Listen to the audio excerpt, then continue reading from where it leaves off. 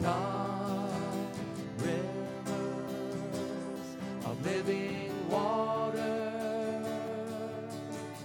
He that believeth, Scripture has said. Okay, we're going to look at chapter 20, a few verses in chapter 22.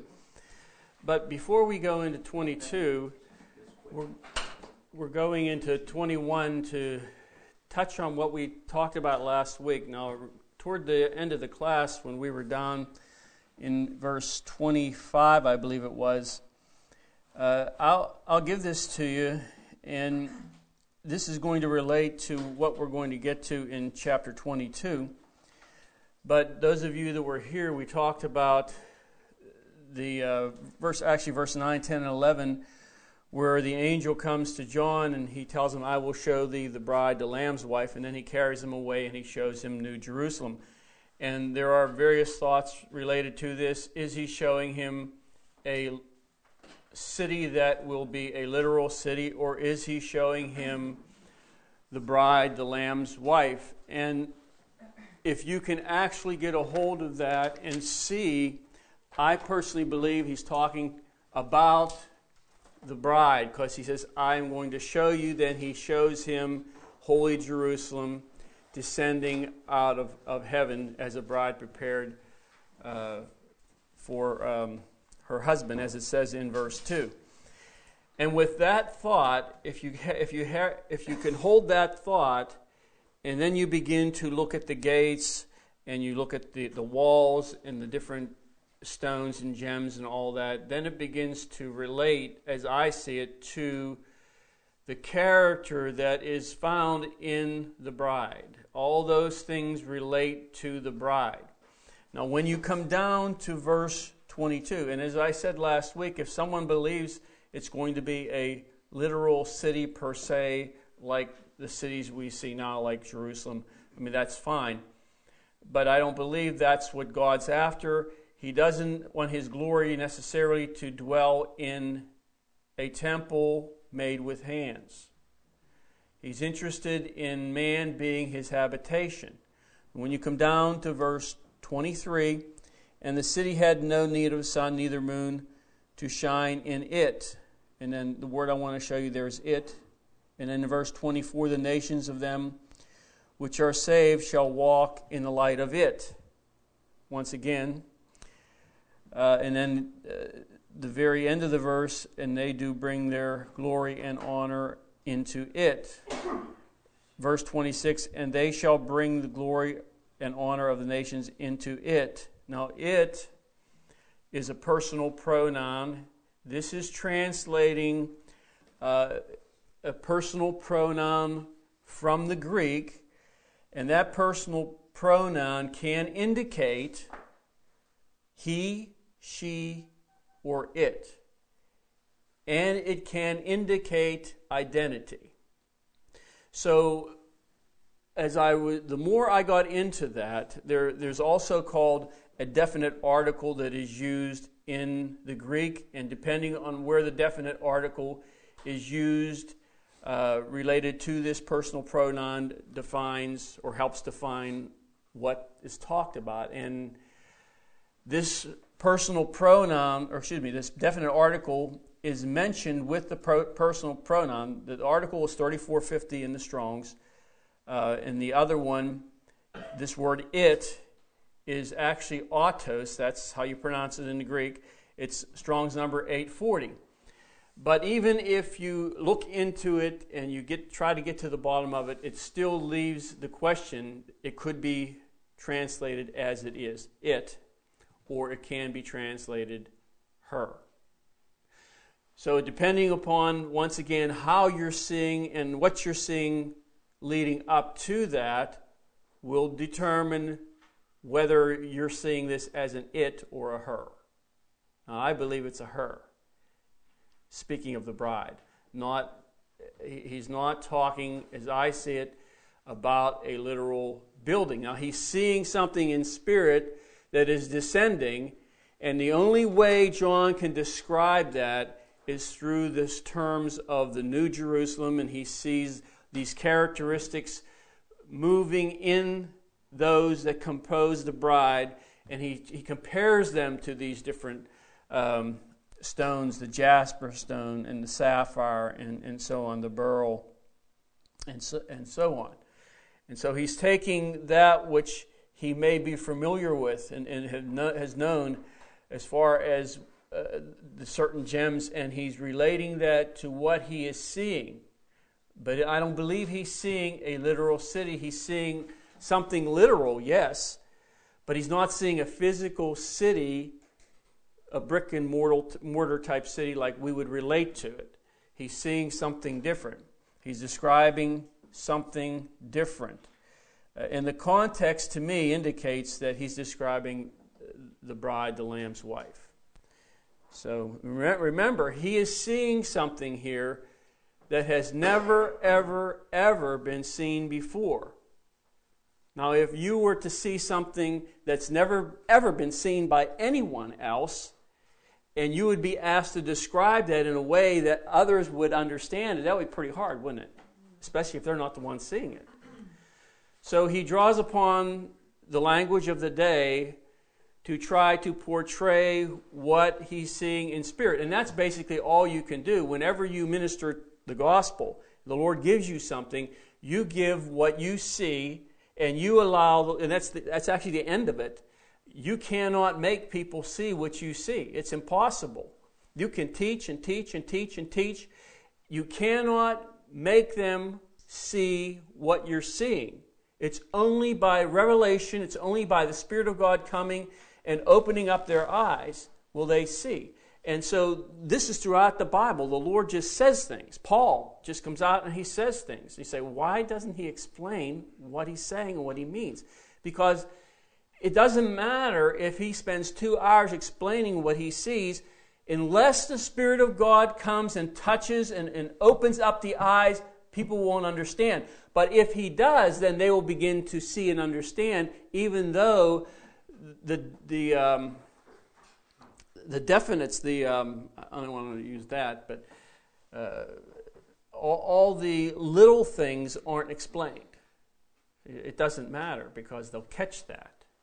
And so that's what the Lord does throughout the Bible. And especially here in Revelation 21, you either catch this or you don't. You'll either say, I don't believe that, and people do that. They say, I don't believe that. And I mean, it's okay, but it's because of where they are, what they're seeing, what they're not seeing.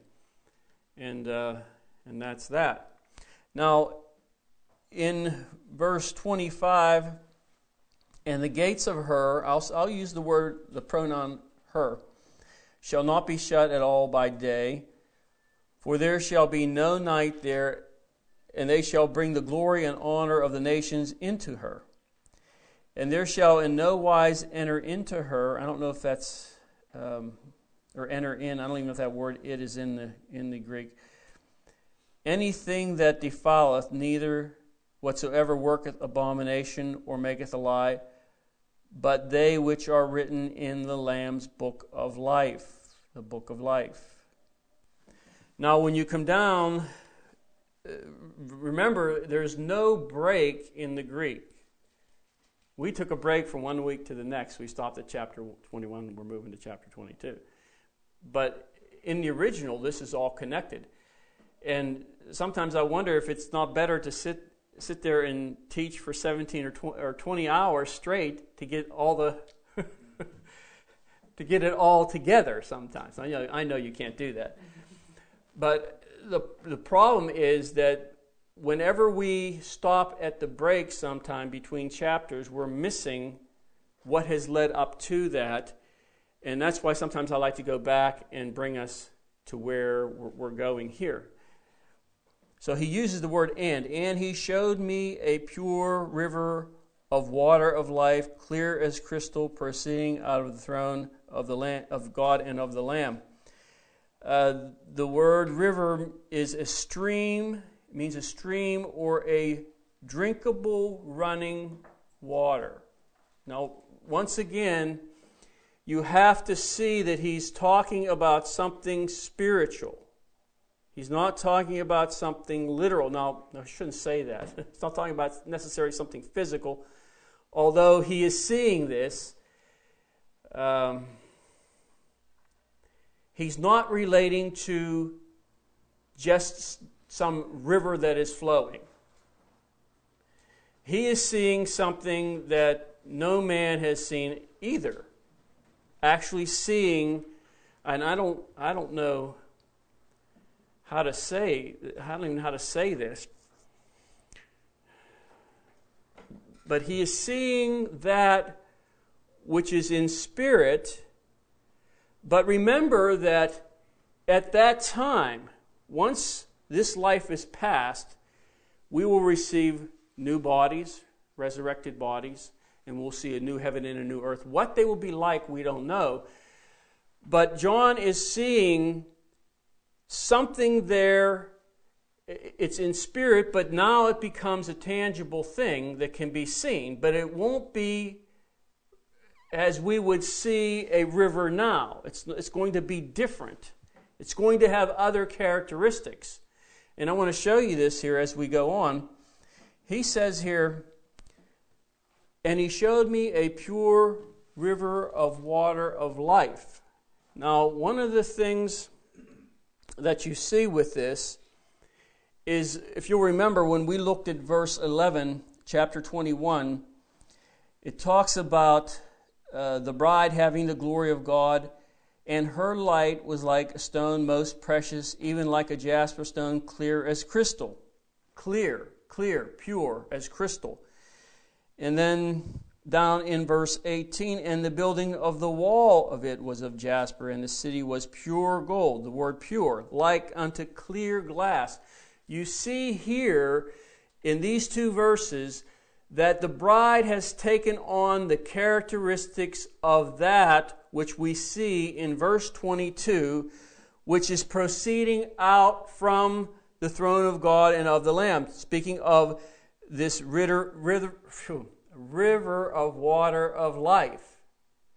See, that which has proceeded out from God, that which has come from the Lamb of God, from the throne, has with it certain characteristics that are taken in as you drink water, same principle, taken in by those who become the bride.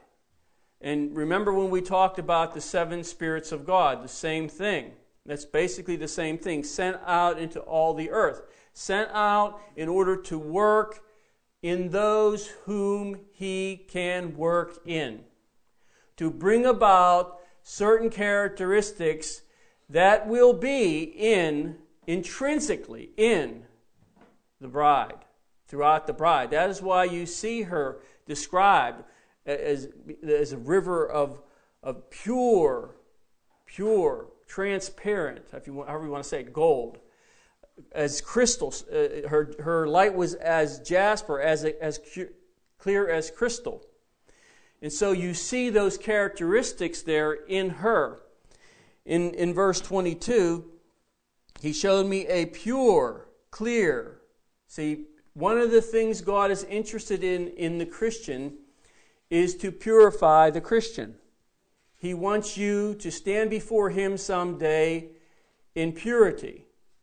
Now turn to Ezekiel 47. Now in Ezekiel 47, it's talking about, or he has this vision of this water issuing out from underneath the threshold of the house of God, or the temple. But just turn back to chapter 43 for a minute. In chapter 43, we'll read a couple verses, and in these verses, the Lord shows Ezekiel His purpose for entering into the temple, and His purpose for entering into the temple is to dwell with His people. See, He is interested in being close to His people, and so He takes measures to bring about that closeness. The Lord takes measures to bring about a closeness between Him and those He wants to eventually inhabit. See, the Lord is not interested in dwelling in a house made with hands. He's interested in indwelling and that His people would become His habitation. So in Ezekiel 43, He shows Ezekiel the purpose for entering into the temple. And we'll just go through this very quickly. Verse 7, and He said unto me, Son of man, the place of my throne and the place of the soles of my feet, where I will dwell in the midst of the children of Israel forever, and my holy name shall the house of Israel no more defile. And he just goes on. We won't read the rest. But you see that spot right there where he talks about in dwelling in the midst of the children of Israel. So this is upon the Lord's heart. He desires that. He's not interested in a physical temple, although He did dwell there to come closer to them. But God wasn't satisfied with that. He wants them to be His habitation. In Ezekiel 47, we see that he says, Afterward He brought me again unto the door of the house, and behold, waters issued out from under the threshold of the house. And that there, the word issued is a participle. And of course in the English you see the ed on the end, and that's telling you it's a participle. And what he's saying here is that this is a continuous flow. See, there is a continuous flow out from the temple of God, or out from God, if you will, to whosoever will. Whoever will take and drink of the waters of life freely can do that. See, the waters flow out, and in this particular portion of Scripture, verse 3, toward the latter end, says the waters were to the ankles. So this is how Ezekiel is seeing that. The water was flowing out from under the door of the temple, and it flows down, and he goes so far, and it's to his ankles. And then he goes a little further, and it says in verse 4 that the waters were to his knees. And he brought me through, and the waters were to the loins. And afterward he measured, verse 5, 1,000, and it was a river that I could not pass over, for the waters were risen, waters to swim in, a river that could not be passed over. So the Lord wants the Christian not to dwell in the water to the ankles, but that by walking with Him. See, when you go to the shore, and I'll just use this as an illustration, and you go into the ocean, you first step in, the water is along your feet, along your ankles, and so on. Well, how are you going to get in waters to swim in? You have to continue to walk. And as you walk and you proceed and you go out further, it'll come to your knees, your waist, and so on. So it is in spirit.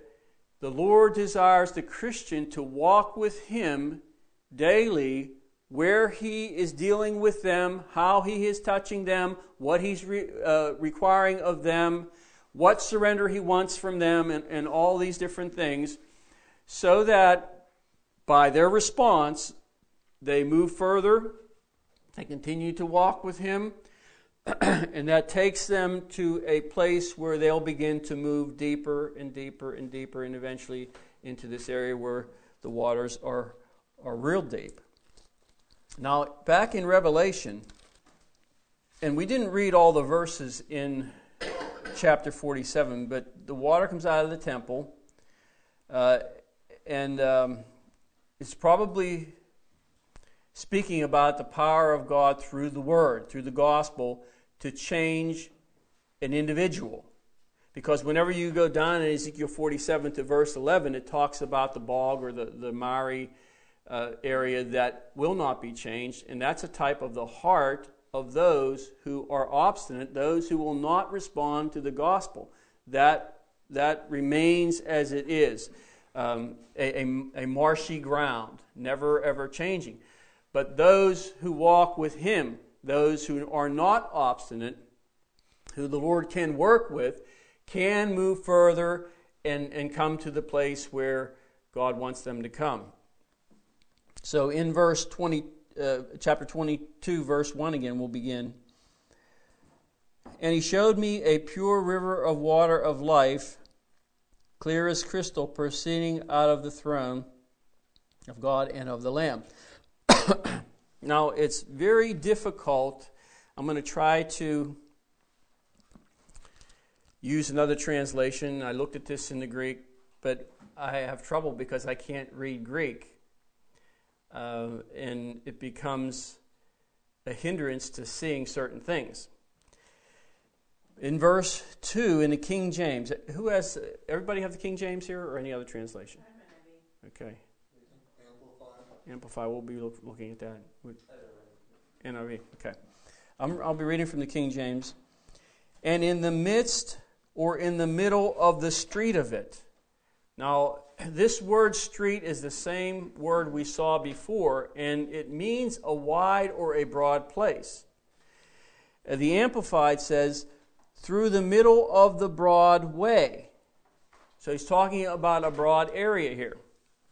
So in the middle of this broad area, and I'll read this from the King James and we'll come back. And on either side of the river was the tree of life. Now, there's words here that are added by the translators that are not in the Greek. And the phrase, was there the, in verse 2, is added. And then there's another word later on here in the verse that's added. So I believe it would be better if, let me read it from the Amplified, through the middle of the broad way of the city. And from the Greek, it seems to be saying, from that place, tree of life. The tree of life.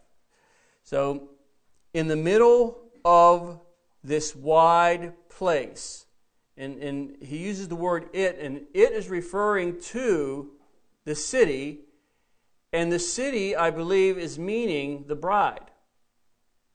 So, is he talking about some heavenly place here, or is he still talking about, in this portion right here, about the bride?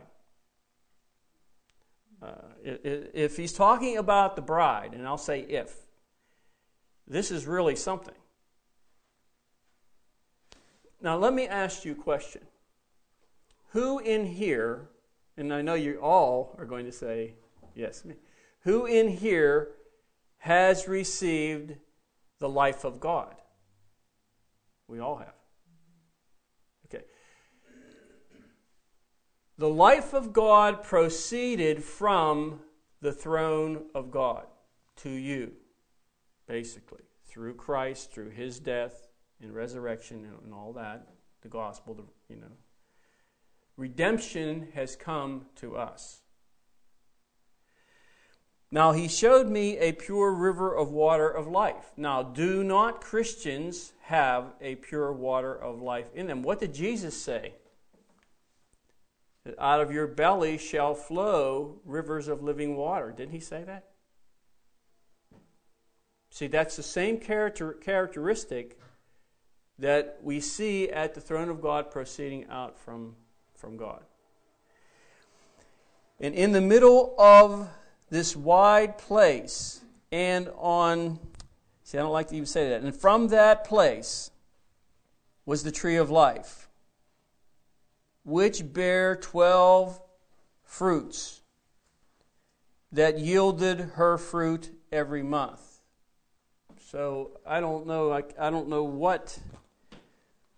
Now let me read this from the Amplified because I like it. It says, through the middle of the broad way of the city. It doesn't use the word it uses the word city. Also on either side, or both sides of the river, the tree of life with its 12 varieties of fruit. So I don't know.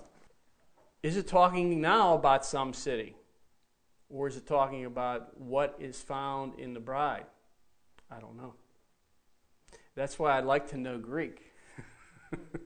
Because there may be some things in there that actually are able to bring it out, but there may not be. It may be something that God has to open someone's eyes to see. Now, it's interesting here. It says that there were 12 fruits, and it yielded her fruit every month. And the leaves of the tree were for the healing of the nations. Now, you know yourself that the pattern of growth that we experience here on the earth now is seasonal. You know, you can only grow so much. Did you know that even in warm climates, there's a season? They have seasons. They're different than here, than the colder climates, but they still have a season. They can't grow everything anytime they want, unless they're growing it through hydroponics or something like that. But a normal planting outside, there's still season. Here, things are changed. Remember in Genesis, God cursed the ground, and the ground did not produce like it did before. Now the curse is lifted, and now there's going to be a production like never before. Now, it says in Genesis, what did God curse in Genesis? What else? Well, okay. Okay. Well, that's not really... You could call it a curse, I guess. I can't deny that, but I mean, that's not actually... The word isn't used there, put it that way. Can anybody tell me if there's anything else that was cursed in the beginning? Just get you thinking. The serpent. The serpent was cursed. That's two things you see cursed. The serpent and the ground. You don't see man cursed. God doesn't curse man. But later on, as you continue away from Genesis, then you start seeing all kinds of other things. You say if you are obedient, if you're disobedient, then you see the curse coming upon you. But God never cursed man like he did the ground and Satan. But in this context here, all that is lifted, and there's going to be a production. Now, I can't help but to think, and I'm just saying this, I mean, I have no way to know this. I mean, I never actually really thought about it, to actually sit down and say, okay, Lord, is this in the Scripture somewhere? But we have been born with a carnal nature, with a sin nature, and the curse of sin has come upon us and has touched us and has, affected us. Now, when all that is gone and all that is lifted, what we're seeing here is a production. Rather than it be seasonal, it's going to be a production every single month. So I can't help but to wonder if once the curse of sin is lifted from all of the world, all of man, if the production inner, that which is produced in you, out from you, or whatever, if that will change. What comes now that the Lord has done certain things in your life, and now you have a resurrected body, and you're fulfilling some purpose in eternity. Now, will there be an increase in what is produced out from you now? I mean, I don't know. What is actually yielding here? What is bringing forth the yield? In the midst of the street of it, and on either side of the river, was there the tree of life, which bare 12 fruits. So he's talking about the tree of life. Now remember, the tree of life was extended out from God, and you have become a partaker of that. So, it's quite possible now that tree of life will produce not just, in this fertile planet in this ground, but it may be producing out from the bride, out from Christians. That may be what's going on here. For whatever purpose, I have no idea. I don't know what God's going to do, who knows how many years, eons from now. I don't know. But whatever it is going to be something far beyond what we thought. and that which has affected us and kept us on a earthly level, if you know what I'm saying. You know, we think, we act, we do many times related to the earthly level. And even though we have been bathed in the Word of God and we understand many things, still how we relate to the Lord and how the Spirit can bring things to us is very limited. You know, how many of you have ever planted a garden? Nobody. You? No, well, you have to do a little one. Well, still. Now, have you ever gone and turned the dirt over? I was turning the dirt over yesterday in a couple of spots.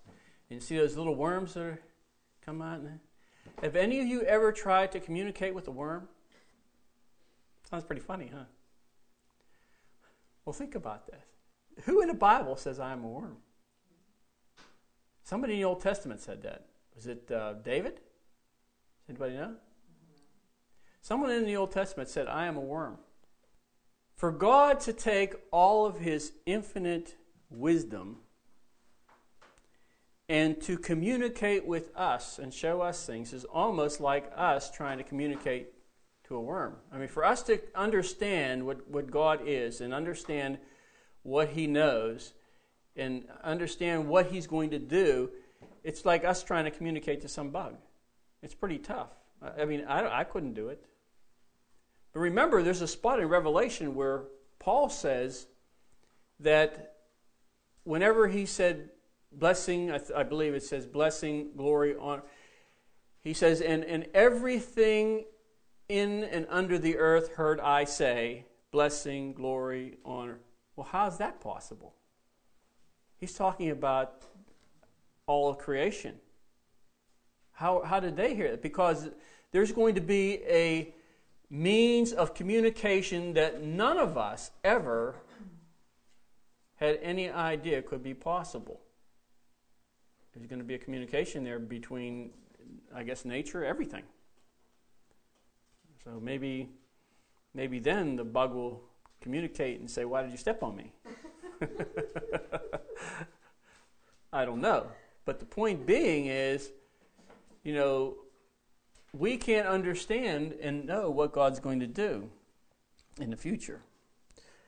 So in verse 3, now remember, the curse is lifted, and there shall be no more curse, verse 3. But the throne of God and of the Lamb shall be in it, and His servants shall serve Him. The curse cannot exist where the throne of God is. And that's why you see that both of those things in the same verse there, right beside each other. And there shall be no more curse. All the vegetation will grow on a scale it's never seen since the Garden of Eden. And the curse and all its hindrances will be gone. Verse 4. And they shall see His face, and His name shall be in their foreheads. Now, I'll read a couple verses. Exodus 3:6. Moreover, He said, I am the God of thy father, the God of Abraham, the God of Isaac, and the God of Jacob. And Moses hid his face, for he was afraid to look upon God. So Moses did not look upon God. He says he was just afraid. And then in Exodus 33:20 it says, and he said, Thou cannot see my face, for there shall no man see me and live. God says that.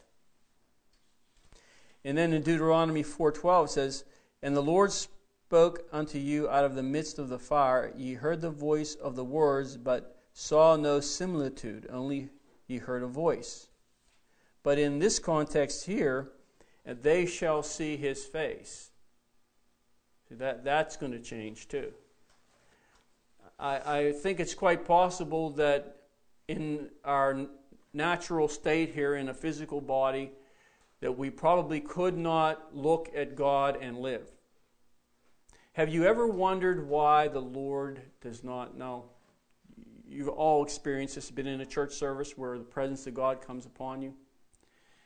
And there have been times for me personally where the presence of God was so strong. I remember years ago, I was standing there in church service. There was probably 25 of us in a circle, and we were standing there praising God, and the presence of God was so strong that people could not stand. You literally could not stand, and they were just falling, just collapsing. Boom. And I backed up, me, you don't know me. I backed up and I said, there's no way, I'm falling. And so I got myself next to a wall. I wasn't only about that far away anyway. And so what happened was the Lord came upon me so strongly that He knocked me back, and I was stuck on the wall. I couldn't move. And finally, I got back up and went back down. And that was me trying to keep from not falling on the ground. Probably should have just fell and got it over with. But see, the Lord does not come upon us in that type of His presence for a prolonged period of time, because I don't believe physically we could take it.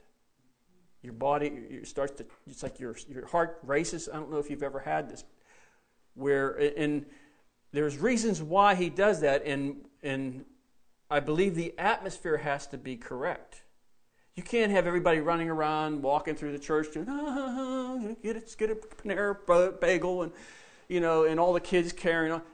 You have to have a heart of reverence, waiting for Him.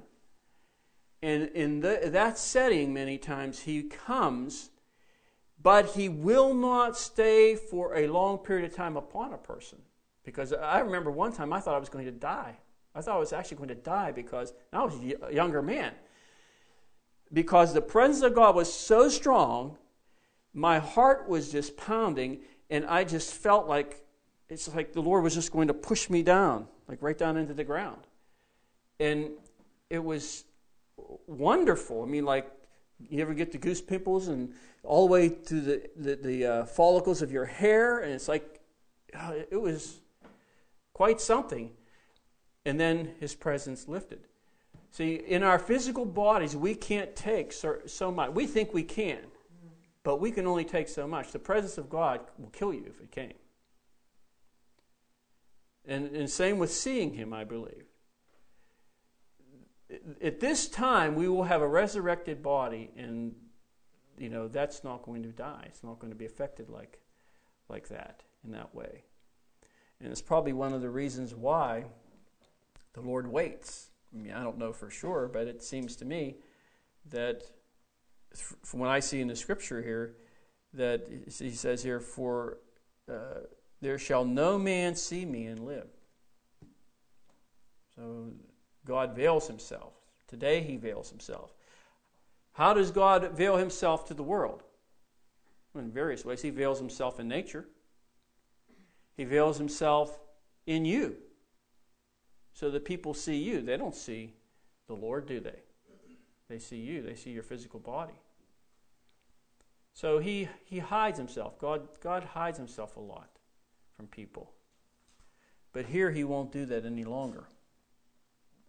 And there shall verse 5, shall be no night there, and they need no candle, neither light of the sun, for the Lord God giveth them light, and they shall reign forever and ever. And He said unto me, these sayings are faithful and true. Now, this phrase here, these sayings are faithful and true, is used only 3 times in the Bible.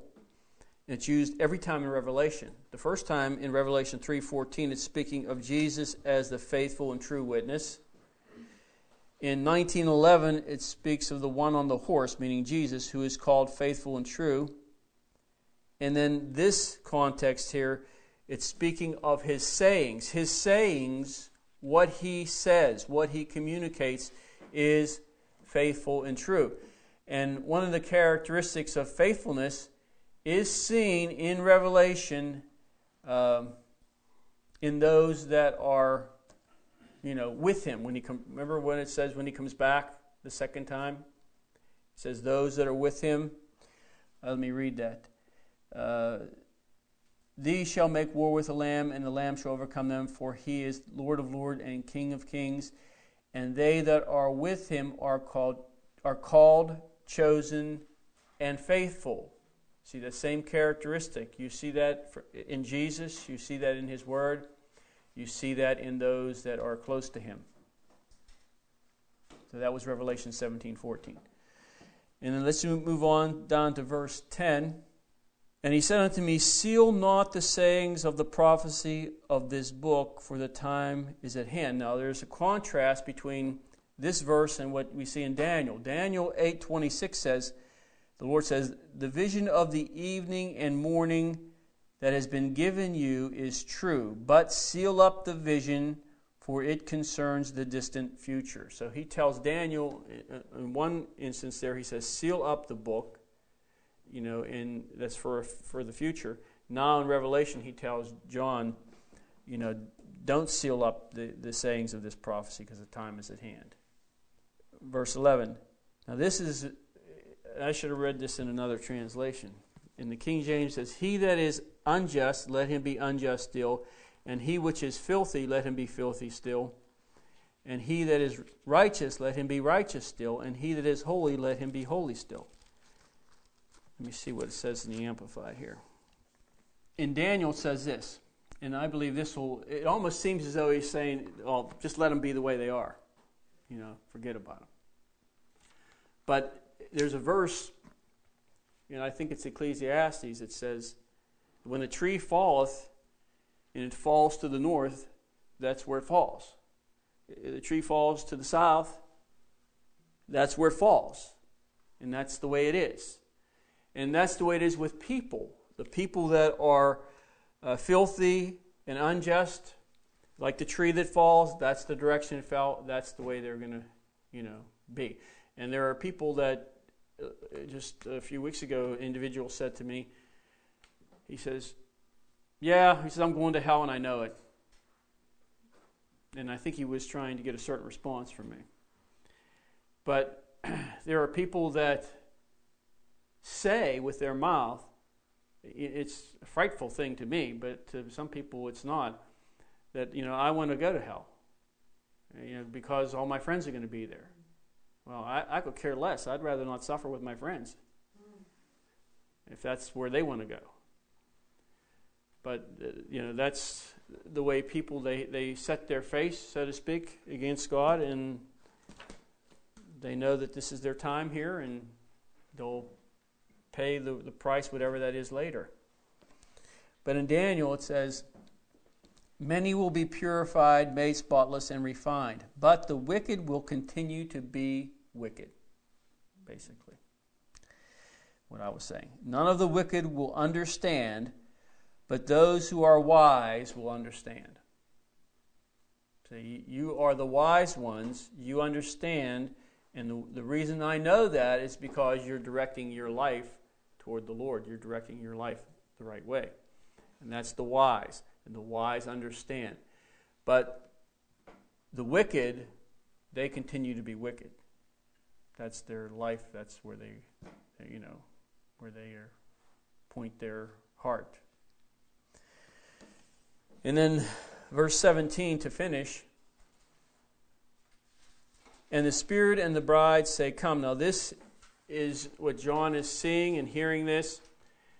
And there is in this portion of Scripture a cry made by the Spirit and by the bride who has come into union with Christ.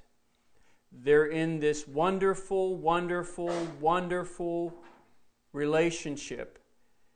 They are in this thing that is so pure and so good and so wonderful and so perfect that there is this compulsion out from them that goes along and moves with and in agreement with the Holy Spirit to call back through the annals of time to whoever will listen, anybody who will listen, anyone, saying, the Spirit and the bride say, come, come, come.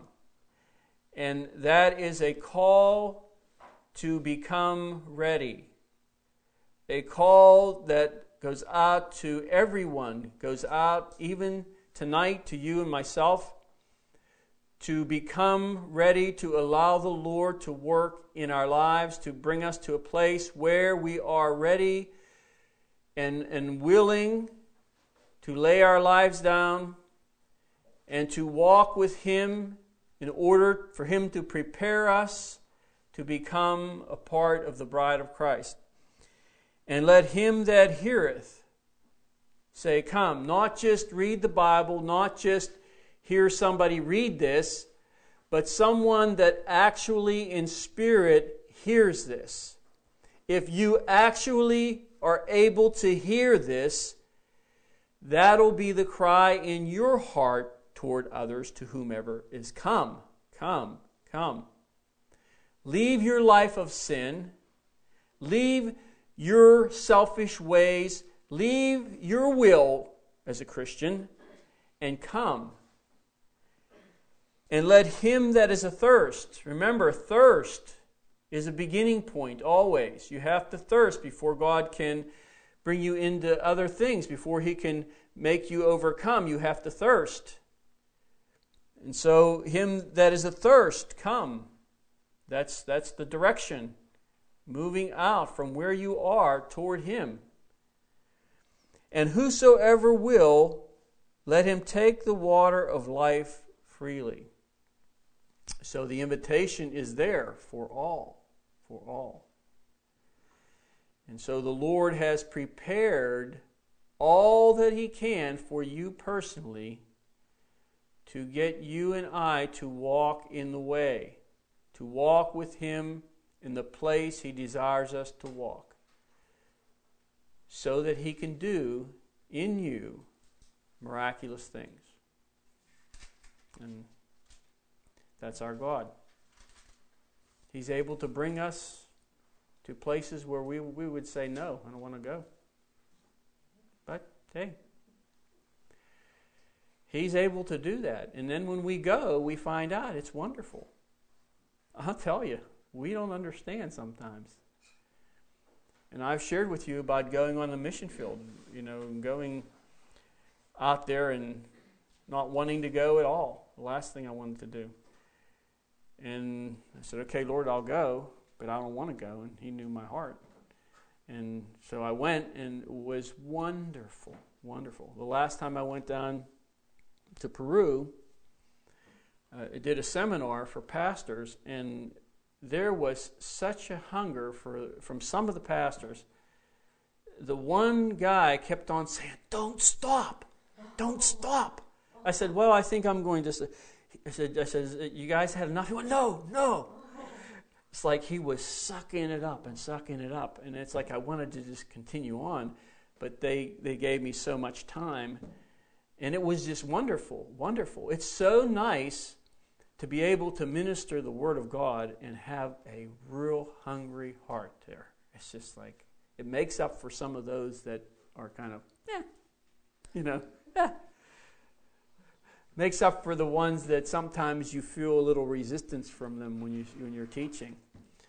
And this guy, there was a couple of them that just, they made up for a few of the others, but some of them were kind of cautious because they didn't know who I was, and if you're listening to someone, you have to kind of say, okay, well, what's going on here? Is this guy teaching, heresy or whatever? Whatever they were thinking, I don't know. But the majority of them were very, very open. It was very good. And then when we went to some of the churches, the one church I went to, I had to take a message of correction. They didn't know me. I never saw him before. Never saw the pastor, but I knew there needed to be correction brought out, and that was brought out in the message. And that wasn't fun. Believe me, it wasn't fun. But it's amazing what the Lord, if you are just willing, that's all you need to do is just be willing. He can do things and bring you into a place where you will experience in the inner man things you never experienced. You will experience a closeness with Him. You will experience a walk in a different way than you ever had before. And we want to move on with God. We want to draw close to Him, don't we? That's our desire. That's why we come here. You're not coming here just to hear some lesson. You want to draw close to God. And so He'll take you in places like that. And in those places, you'll say, this is absolutely wonderful.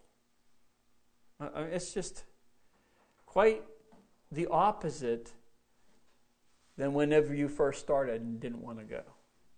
And then when you come back from, I'm just relating this to the mission field. It doesn't necessarily have to be the mission field, but then when you come back and you say, this was really something. And the Lord has taken you spiritually from here, and He's put you down in the dirt, and you come back with a totally different heart. And it's like, wow, Lord, I didn't think I could possibly go that low. And He says, okay. He says, the elevator hasn't hit the bottom yet. I'll take you down a few more levels, but that'll be later. And you're in this place, you're saying, wow, this is so good, so good. But we have to just surrender to Him and let Him work in our lives. It's not hard. It really isn't. You know what it is? It's our wills are a lot stronger than we think. That's the problem. See, we think that because we became a Christian that, our wills have been, and they have. When you first surrender to Christ, your will has come down below Him, But He wants to get it more out of the picture. And so what happens is we find out that we are not as low as we thought. And we get this little, take a little hissy fit, like they call it. And we won't allow the Lord to take us into something. But remember that He's very gracious, and He'll take us slowly. That's what I like about Him. He's taken me slowly because He knows me. And if He would have done some things in my life first off, I may have gone another way. So He's very patient, and He works with us. And when He sees we're at the point where we're totally overwhelmed and we're not going to make it, and sometimes He'll intervene in that for us, and then He'll give us a little break. Don't tell anybody I said that. Okay, but once in a while the Lord will give you a break, and things will be okay for you. You'll just kind of like be on an even keel, so to speak, and you'll be able to go, and it won't be a big deal. For me in my life, it's been, circumstances have been pressing, and then He eases up, and I walk with Him for a while, and then He'll bring something else. But, at least it's not a continual thing. Because He knows, well, some people, maybe it is, I don't know. It depends on the heart, how much a person can handle. I can't handle too much at one time. So the Lord takes easy with me. So because of that, I have prayed and asked the Lord for more years. Not because I want to stick around. I really don't. I'd rather go. But there is more He wants to do in my life, and out from me, others need to benefit. Others need to see things. And because of that, I ask the Lord to be gracious and help me along. But remember, you as an individual, as a Christian, the Lord will take you deeper if you desire. There's tons of Christians that are out there, many, many Christians who are not progressing at all. There are those who don't go deeper in God. They have no desire to. There's no desire there. And they are where they are, and they're not growing. They're not. They don't have the spirit of wisdom and revelation there to help them, and they just don't really progress too far at all. And we know some of them. We've seen some of them. You have recently. But see, you need to have a desire for God to go deeper, and He'll take you deeper, and you'll really, really, really come out with something of value in you. See, the Lord wants to make you a valuable Christian. Have some value to you. So, okay, we'll conclude our study in the book of Revelation.